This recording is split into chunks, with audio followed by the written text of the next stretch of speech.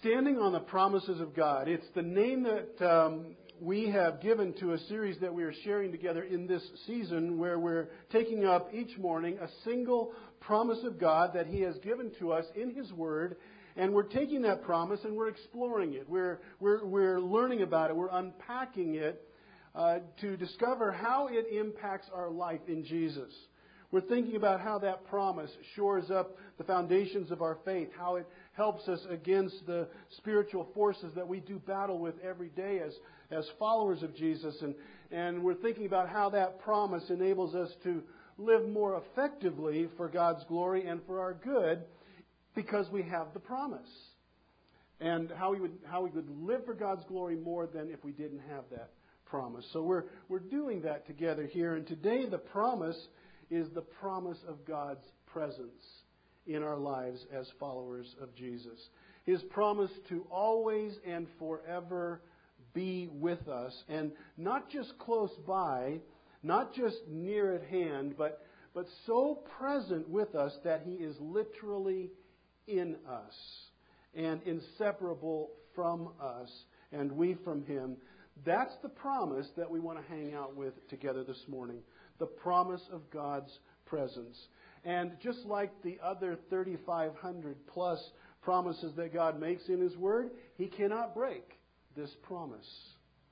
Made by Him, it stands for eternity, and we, brothers and sisters, stand on it, on this promise. Now, before we step into the promise itself, let's talk about something else first. One of the constant challenges that we face as Christians and in the Christian life is the challenge of confronting fear and dealing effectively with fear in our lives. While the fears that we may have are different for each one of us, the fact is we all have to deal with fears. Would you agree with me in that? Sure, we do. We may not share the same fears, each of us, but we all have them. In fact, did you know that in the Bible, the word fear and its related words, frightened, afraid, terrified, trembling, dread, they appear in our Bibles more than 1,000 times. And what that tells us is that fear is really an age-old and universal problem. It's been around for a very long time, and it is a very familiar foe to those of us who love Jesus. Fear. I mean, think about this. The very first emotion that Adam and Eve experienced after their disobedience in the Garden of Eden was fear. If you might remember, when they rebelled against the Lord, what happened? They hid from God, right? They knew that sin had entered their lives and they were hiding from God. And then God goes looking for them and He asks them, "Why are you hiding from me?" And what did they say? "We were afraid." Genesis chapter 3. Abraham, a man whose name is synonymous with faith in Scripture, was afraid. He was afraid in his old age that he would die without an heir. God had said, "I'm going to raise up a brand new nation through you, and I'm going to bless the whole world through this nation." Well, Abraham's an old man, and that promise from God hasn't happened. And the Scriptures say that he became afraid. So much so that God has to come to him in Genesis 15 and say to him, "Do not be afraid. I'm going to keep the promise." And of course God did. But nonetheless, Abraham was afraid. When the Israelites are backed up against the Red Sea and the Egyptians are pressing in on them and there's no way out, it is God through Moses who comes to them and says to them, "Do not be afraid. Stand firm, and you will see the deliverance that the Lord will bring." In 1 Samuel chapter 17, verse 11, when a giant named Goliath came out and challenged the armies of Israel, it says that Israel's army saw Goliath and they were terrified. They were afraid. The whole army melted.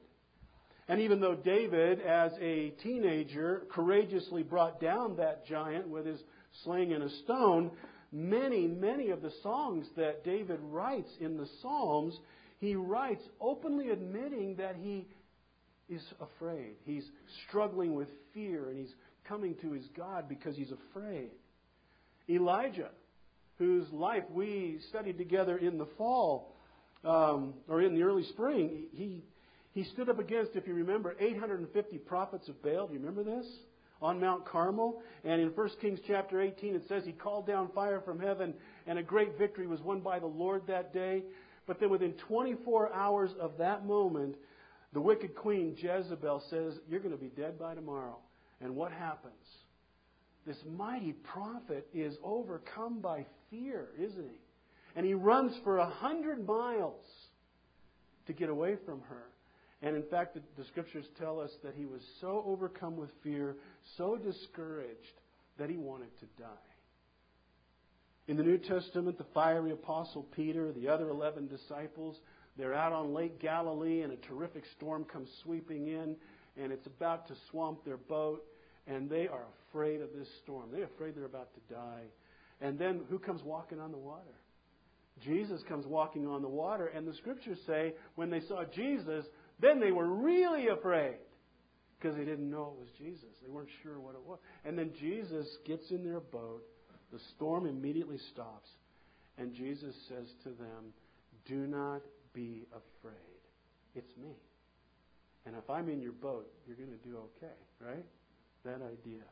And even the Apostle Paul, writer of, under the inspiration of God's Spirit, writer of much of our New Testament, he is Jesus' choice to take the gospel to the Gentile world. And even Paul confesses his fear about that thought, about sharing Jesus with the Gentiles. In fact, he asks the Ephesian church in Ephesians chapter 6 to pray that he will not be afraid to tell others about Jesus. Well, that's Paul. Think about that. Now, all that to say, fear has been around, obviously, for a very long time, since the Garden of Eden. And when we experience fear, we're joining some pretty elite company. It doesn't make it right, but it is certainly a foe. Fear is a foe that we know well. And as we talk about fear together for a moment, one of the things we need to understand about it is that fear has to do with the future. Fear lives in the future. We don't fear the past, do we? You don't fear the past. Why? Why don't you fear the past? Hey, it's in the past, right? You're not going to change that. We may have regrets about the past. We may have to absorb some consequences that are the result of things that we have done in the past, but we really don't fear the past. And we don't fear the present either. The present might challenge us, it could disappoint us, it could make us angry, but we really don't fear the present because we're being forced to deal with whatever is confronting us right then. In that moment, we have to deal with it. So we're not fearing the present. What we fear is what we don't know about. And where does that live? That lives in the future, doesn't it? That lives in the future. Whether it's what might happen 5 minutes from now, or 5 months from now, or 5 years from now, we don't know what it'll be. We don't know what it is, but some unwanted outcome could be waiting for us. And when we think about the future and that, then we become afraid. Fear hides in our future. It has to do with something that's out in front of us. Some potential negative, a loss or a pain, something that we would call bad, and we're afraid that it could happen. Fear lives in the future. And then one other observation we would make there on your note page, we don't have to go looking for fear, do we? Do you ever go looking for fear? Do you ever say, "Hey, I think I'll go looking for some fear today"? You never do that. I don't do that. We live in a fallen, sinful world, and fear is a part of that world. Just like we noted a moment ago with Adam and Eve. The moment they sinned, they knew fear. Because fear is a part of a sinful world. We don't have to go looking for it. It will find us, this thing called fear. And it may well pay you or me a visit even today. And the problem won't be that fear might stop by today in your life or my life. The problem will be if we open the door to it and give it entrance. That's when it will become a problem. There's no way to keep fear from knocking at your door, but we sure don't have to let it in. We don't have to say, "Hey, fear, welcome back. Missed you. Come on in. I've prepared your room for you. Sit down, stay a while." We don't do that, do we? We don't have to do that. When we receive future-focused fear into our hearts and into our minds, and we give it place and we nurture it, brothers and sisters, you already know this. We're going to be in trouble. Because that's what fear does. It puts us in a tough spot. I use the term future-focused fear to distinguish it from what we might call a healthy kind of fear, the kind of fear that keeps us out of danger or harm. There's a good fear that, for example, keeps us from roller skating on the interstate, right? That's a good fear to have. Or not going to touch that hot stove. That's a fear that's good. I'm not going to wave my ski pole on a mountaintop in an electrical storm, right? That's a good fear to have. It keeps us protected. But there is this other future-focused fear. Now, in the middle of your note page, here's why fear, future-focused fear, is not okay. Fear is expressing the opposite of faith. Look at Hebrews 11:6. We'll put it up on the screen for us. And it says, without faith, it is what? It is impossible to please God. It is impossible to please Him. For whoever would draw near to God must believe that He exists and that He rewards those who seek Him. Without faith, it is impossible to please Him. Faith says, whatever it is, it's going to be okay because my God is big enough to handle it. As we talked about last time, He's big enough to handle it. Fear says, no, it won't be okay. And quite frankly, fear says, God isn't going to do it for you. And fear doesn't even think about God. Fear lives clear at the opposite pole. It lives clear over there, opposite of faith.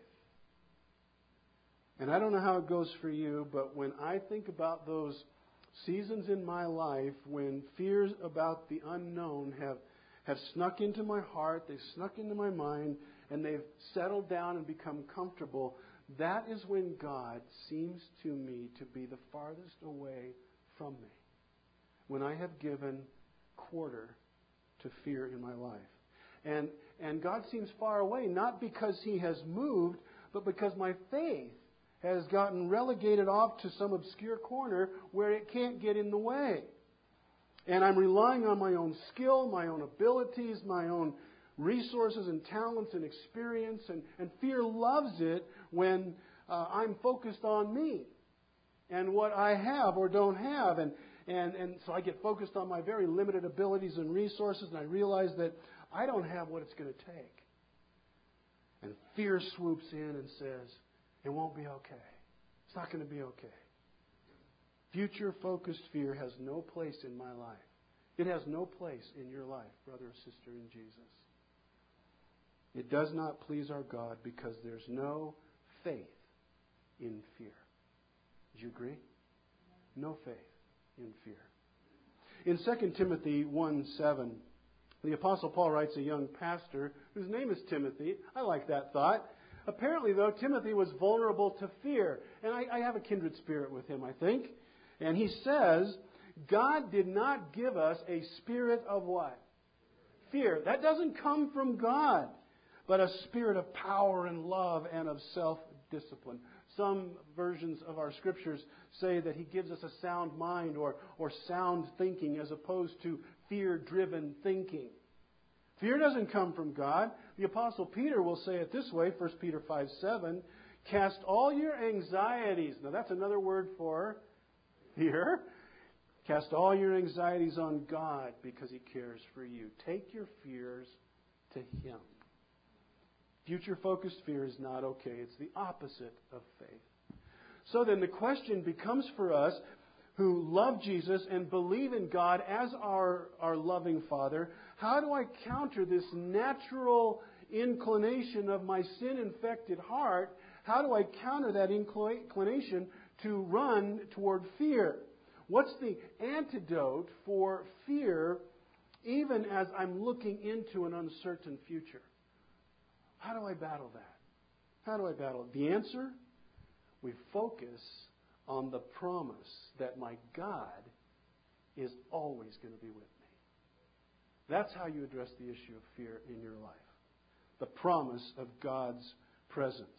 Listen, brother, sister, if you have been bought by the blood of the Lord Jesus through faith in His death, His burial, and His resurrection, you are not going to be doing your future alone ever. Do you believe that? Do you believe that? That's what this promise is really declaring. And when I anchor my faith to this promise, the promise of God's presence in my life, fear can come knocking, and it certainly will come, but it will not be given entrance into my life. The door slams shut on this ungodly, unwanted, faith-weakening foe when I lay claim to the promise of the presence of God in my life. Let's take a look at where God gives this promise to His people. We see it for the first time in the Old Testament, and then it'll be repeated for us in the New. But your Bible's open to Deuteronomy 31, right? We're all there? Yeah? All right, here's the context for this moment. Some 3 million Israelites whom God has supernaturally taken out of Egyptian slavery are standing on the borders of the promised land, the land that God said, I'm giving to you as a people to live in. It will be your land. Moses gathers the people together and he delivers God's message. Verse 1, chapter 31. So Moses continued to speak these words to all Israel, and he said to them, I am 120 years old today. He's twice as old as me. I am no longer able to go out and come in. The Lord has said to me, you shall not go over this Jordan. The Lord your God Himself will go over before you. He will destroy these nations before you so that you shall dispossess them, and Joshua will go over at your head as the Lord has spoken. Now, you will perhaps recall how 40 years earlier the Lord had brought this people to this very same moment, this very same location, with the very same words and the very same intention. It's time to go into the land and lay claim to the promise of the land. Only fear crippled the Israelites' faith in that moment. If you remember the story, they said, there's giants in the land. We could never overcome them. We'll be destroyed if we try to go into the land. Now, God said that He would go before them. He said, I'll give you success. You're going to do it. But fear blurred the vision of the people, and all they could see was their own strength, which was not very much. They could only see their size, which wasn't very great, and their abilities. And they said, no, we can't do this. We can't take the land. It won't be okay. And remember, that's what fear says. It won't be okay. Only Joshua and Caleb believed the Lord 40 years earlier. And therefore, they would be the only two from that generation who would step on promised land ground. Israel wanders, if you remember, for 40 years in the desert until that fear-filled generation dies and is replaced by a new generation. To them now God says, verse 6, be strong and courageous. Do not fear or be in dread of them, for it is the Lord your God who goes with you. He will not leave you or forsake you. What is that? That's the promise of God's presence right there. Clear as can be. Then Moses summoned Joshua and said to him in the sight of all Israel, be strong and courageous, for you shall go with this people into the land that the Lord has sworn to your fathers to give them, and you shall put them in possession of it. It is the Lord who goes before you. He will be with you. He will not leave you or forsake you. Do not fear or be dismayed. God says, I'm going to be with you. You do not need to be afraid. It is the promise of His presence. Now, turn to the right. Let's leave this moment. Turn to the right just a couple of pages until you come to the book that bears Joshua's name, chapter 1, and find verse 1. We'll continue the story. Joshua 1:1. After the death of Moses, the servant of the Lord said to Joshua, the son of Nun, Moses' assistant, Moses, my servant, is dead. Now therefore arise, go over this Jordan, you and all this people, into the land I'm giving to them, to the people of Israel. Every place that the sole of your foot will tread upon, I have given to you, just as I promised to Moses. From the wilderness and this Lebanon, as far as the great river, the river Euphrates, all the land of the Hittites, to the great sea, toward the going down of the sun, shall be your territory. No man shall be able to stand before you all the days of your life. Just as I was with Moses, so I will be with you. I will not leave you or forsake you. Does that sound familiar? Yeah. Verse 6. Be strong and courageous, for you shall cause this people to inherit the land that I swore to their fathers to give them. Only be strong and very courageous, being careful to do according to all the law that Moses my servant commanded you. Do not turn from it to the right or to the left, that you may have good success wherever you go. This book of the law shall not depart from your mouth, but you shall meditate on it day and night, so that you may be careful to do according to all that is written in it. For then you will make your way prosperous, then you will have good success. Verse 9, have I not commanded you? Be strong and courageous, do not be frightened, and do not be dismayed, for the Lord your God is what? With you wherever you go. What a promise! Of course, we know that God was indeed true to His word here. Israel does prevail. They do settle the land. And the book of Joshua is really that story. But 3 times in Deuteronomy, in the passage we read, 2 more times here, God declares to His people, I will be with you. I will never leave you. I will never forsake you. He makes this promise of His constant presence. Now, at this point, someone might understandably counter, well, yeah, Tim, but that was a promise that God made a long time ago to a special group. That's not a promise He's making to me. It's a promise that He made to them. He would be with them. That promise doesn't apply to me. Now, I would say that would be true if it weren't for the fact that the Holy Spirit carries this promise, in fact, word for word carries this promise from these places in the Old Testament into the New Testament and into the life of the Christian who lives in the New Testament, which means you and me. Turn your note page over, if you wouldn't mind, and run with me now, leaving Joshua. Run way far to the right in your Bible, almost to the end, and find the book of Hebrews, chapter 13. Hebrews 13. And as you're making your way there, the writer of Hebrews is wrapping up his letter to some first century Christians who are, well, they're just being hammered for their faith in Jesus. And he's going to offer up to them in these closing words some admonitions that touch on several areas of their life. For example, in 13:1, he says, keep on loving each other as brothers. You remember Jesus said, the world's going to know that the Father sent me if you do what? If you love each other. So that's what we need to be about here. We need to be about loving each other so the Idlewild will know that God sent His Son.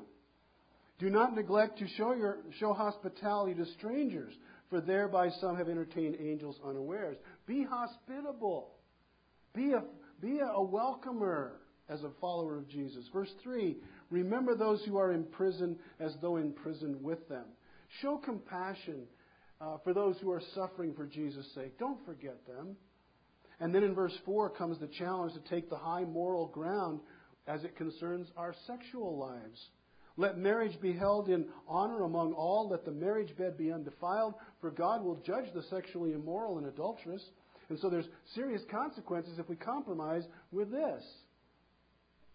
And then comes verses 5 and 6. It's a warning not to get wrapped up in the material trappings of this life. Verse 5. Keep your lives free from the love of money and be content with what you have.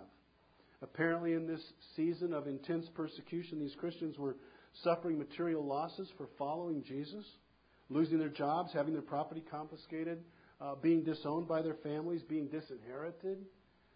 In the midst of their loss and their pain, the fear about an uncertain future starts to press in on them. They don't know what it's going to be like, but they don't think it's going to be good. And that's when the Holy Spirit gives this promise. God has said, I will never leave you or forsake you. Does that sound familiar? So we can confidently say, the Lord is my helper, I will not, what's the next word? Fear. What can man do to me? Now, the immediate context concerns itself with material, financial, vocational uncertainty, where fear can begin to grow. But the promise spills over into all areas of our Christian life. I will never leave you. I will never forsake you, God says to the New Testament follower of Jesus. And so we confidently say, Lord, you're my helper. I will not fear what man might do to me. Lord, you're right here with me as I'm sitting in this room called Idlewild Bible Church Sanctuary. You have been with me since the day I gave my life to you. You are so, so faithful. Never once have you taken your eye off of me. Never once have you not had thoughts about me that outnumber the sand on the seashore. In the face of fear, I will say, you are my helper. I will not be afraid because you will never leave me. You will never forsake me. You have promised that to me. Allow that strong assurance, that promise to just sink down for a moment into your soul. Especially if this morning you may have brought future-focused fear into this room with you. Not because you wanted to or intended to, but because it has gained a foothold in your life and you can't seem to evict it. Especially if that's what you're facing right now. Let this truth settle down. God says, in fact, read it again slowly. I will never leave you nor forsake you. Ever. So we can say, the Lord is my helper. I will not fear. What can man do to me? So God's promise in the Old Testament to be present with His people is repeated in the New Testament here. And if that were not enough to convince us about the validity of the promise, Jesus Himself gives us this same promise. It's His own personal promise, His presence to be with us. Just after His resurrection, right before His return to heaven, in Matthew chapter 28, last two verses of the book of Matthew, in a section we commonly refer to as the Great Commission, Jesus says this to all of His followers. Not just those present that day, but all who have followed Him in faith. Here's what He says. This is Matthew 28, 19 and 20. We'll put it on the screen for us. Go therefore and make disciples of all nations, baptizing them in the name of the Father and the Son and the Holy Spirit. Lance was just calling our attention to that in his announcement about the learning opportunities, right? The discipleship opportunity this summer. The Great Commission, the discipling of others. Teaching them to observe all that I have commanded you. And then look at verse 20. And behold, Jesus says, I am what? I am with you always, even to the end of the age. What a promise from Jesus Himself to you and me. We will never, ever be alone. I am with you. How long? Always, even to the end of the age. Now, if we take all of the truths that have been packed into these passages that we've looked at, both in the Old Testament and the New, there are no less than 5 wonderful truths about God that just kind of fall out. And I've included them there on your note page. We really won't have time to unpack them, but I just wanted them to be there for you. Maybe you can go back and discover more about them. But each one deserves really its own morning of focus. But check this out, how powerfully these reinforce the promise of His presence. Obviously, God is present.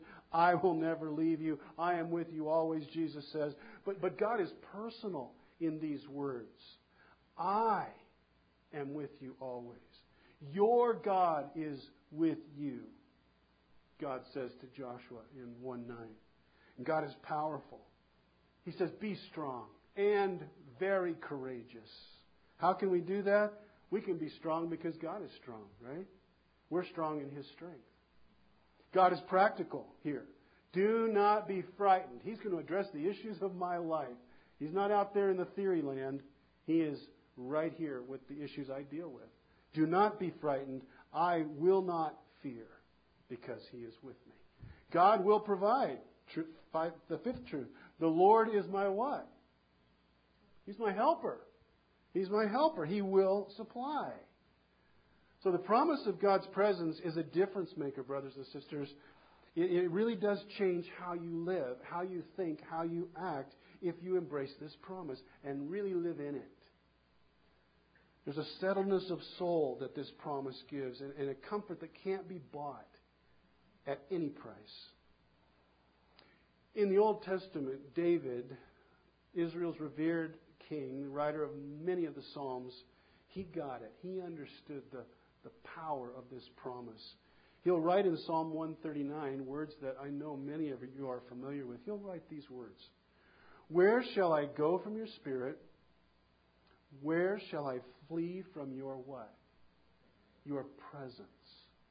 Where do I go to get away from you?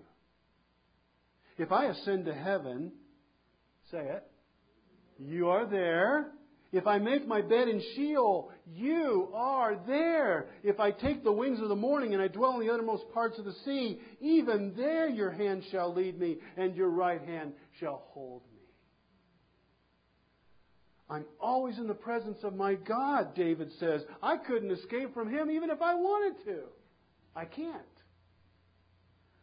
But it is with the coming of Jesus that we experience an even more comforting truth. A truth that belongs to every New Testament believer in Him. Not am I only in His presence, but when I am in His presence, He is also in me. And you can't get any closer than to have God in you. Only hours from the cross, Jesus is speaking to His disciples. Here's what He says. John chapter 14, verse 16. On the screen. And I will ask the Father, and He will give you another helper. Who's that? That's the Holy Spirit, isn't it? And He will give you another helper to be with you for forever, even the Spirit of truth, whom the world cannot receive because it neither sees Him nor knows Him. You know Him, for He dwells with you and will be in you. Not just next to you, not just beside you, He will be in you. I will not leave you as orphans. That's the promise of what? That's the promise of Jesus' presence.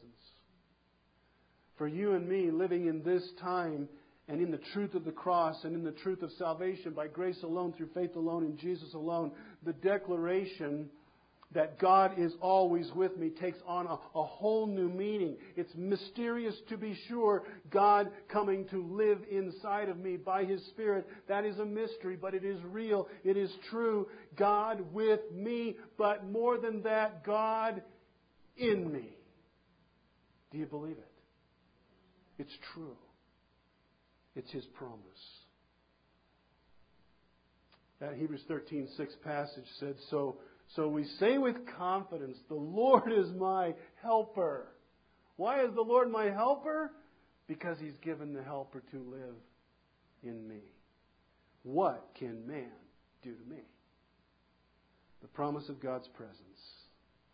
Such truth compels Paul to write in Romans 8:26, likewise the Spirit helps us in our weakness.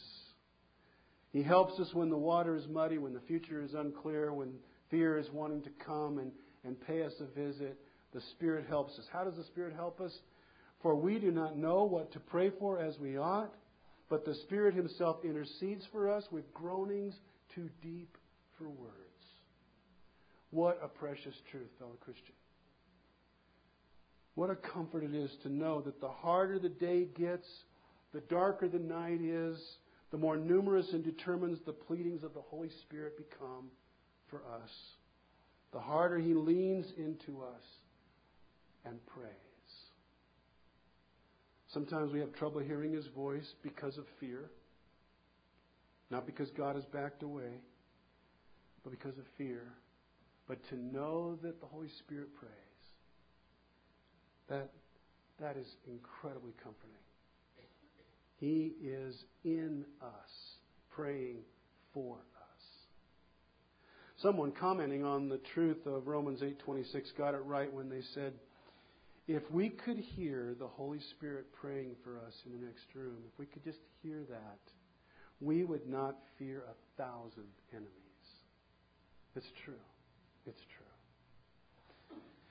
There's a song that we sing here at the Bible Church. Brandon taught it to us a couple of years ago now, and the song is called Never Once. And it takes everything that we have been sharing together in these moments about God's promise of presence and kind of just puts it together into this powerful musical praise.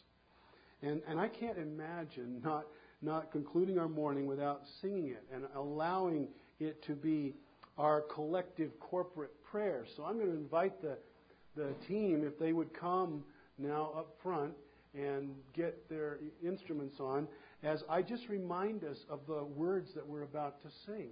You know these words. You've sung this song before. Never once. How does it go? Standing on this mountaintop. Is that appropriate? Yeah, that's us right now. Standing on this mountaintop, looking just how far we've come, knowing that for every step you were what? With us. Kneeling on this battleground, seeing just how much you've done, knowing every victory was your power where? In us. Scars and struggles on the way, but with joy our hearts can say, yes, our hearts can say, never once did we ever walk alone. Never once did you leave us on our own. You are faithful. God, you are faithful. Never once did we ever walk alone. Never once did you leave us on our own. What is that, church family? That's the promise of God's presence.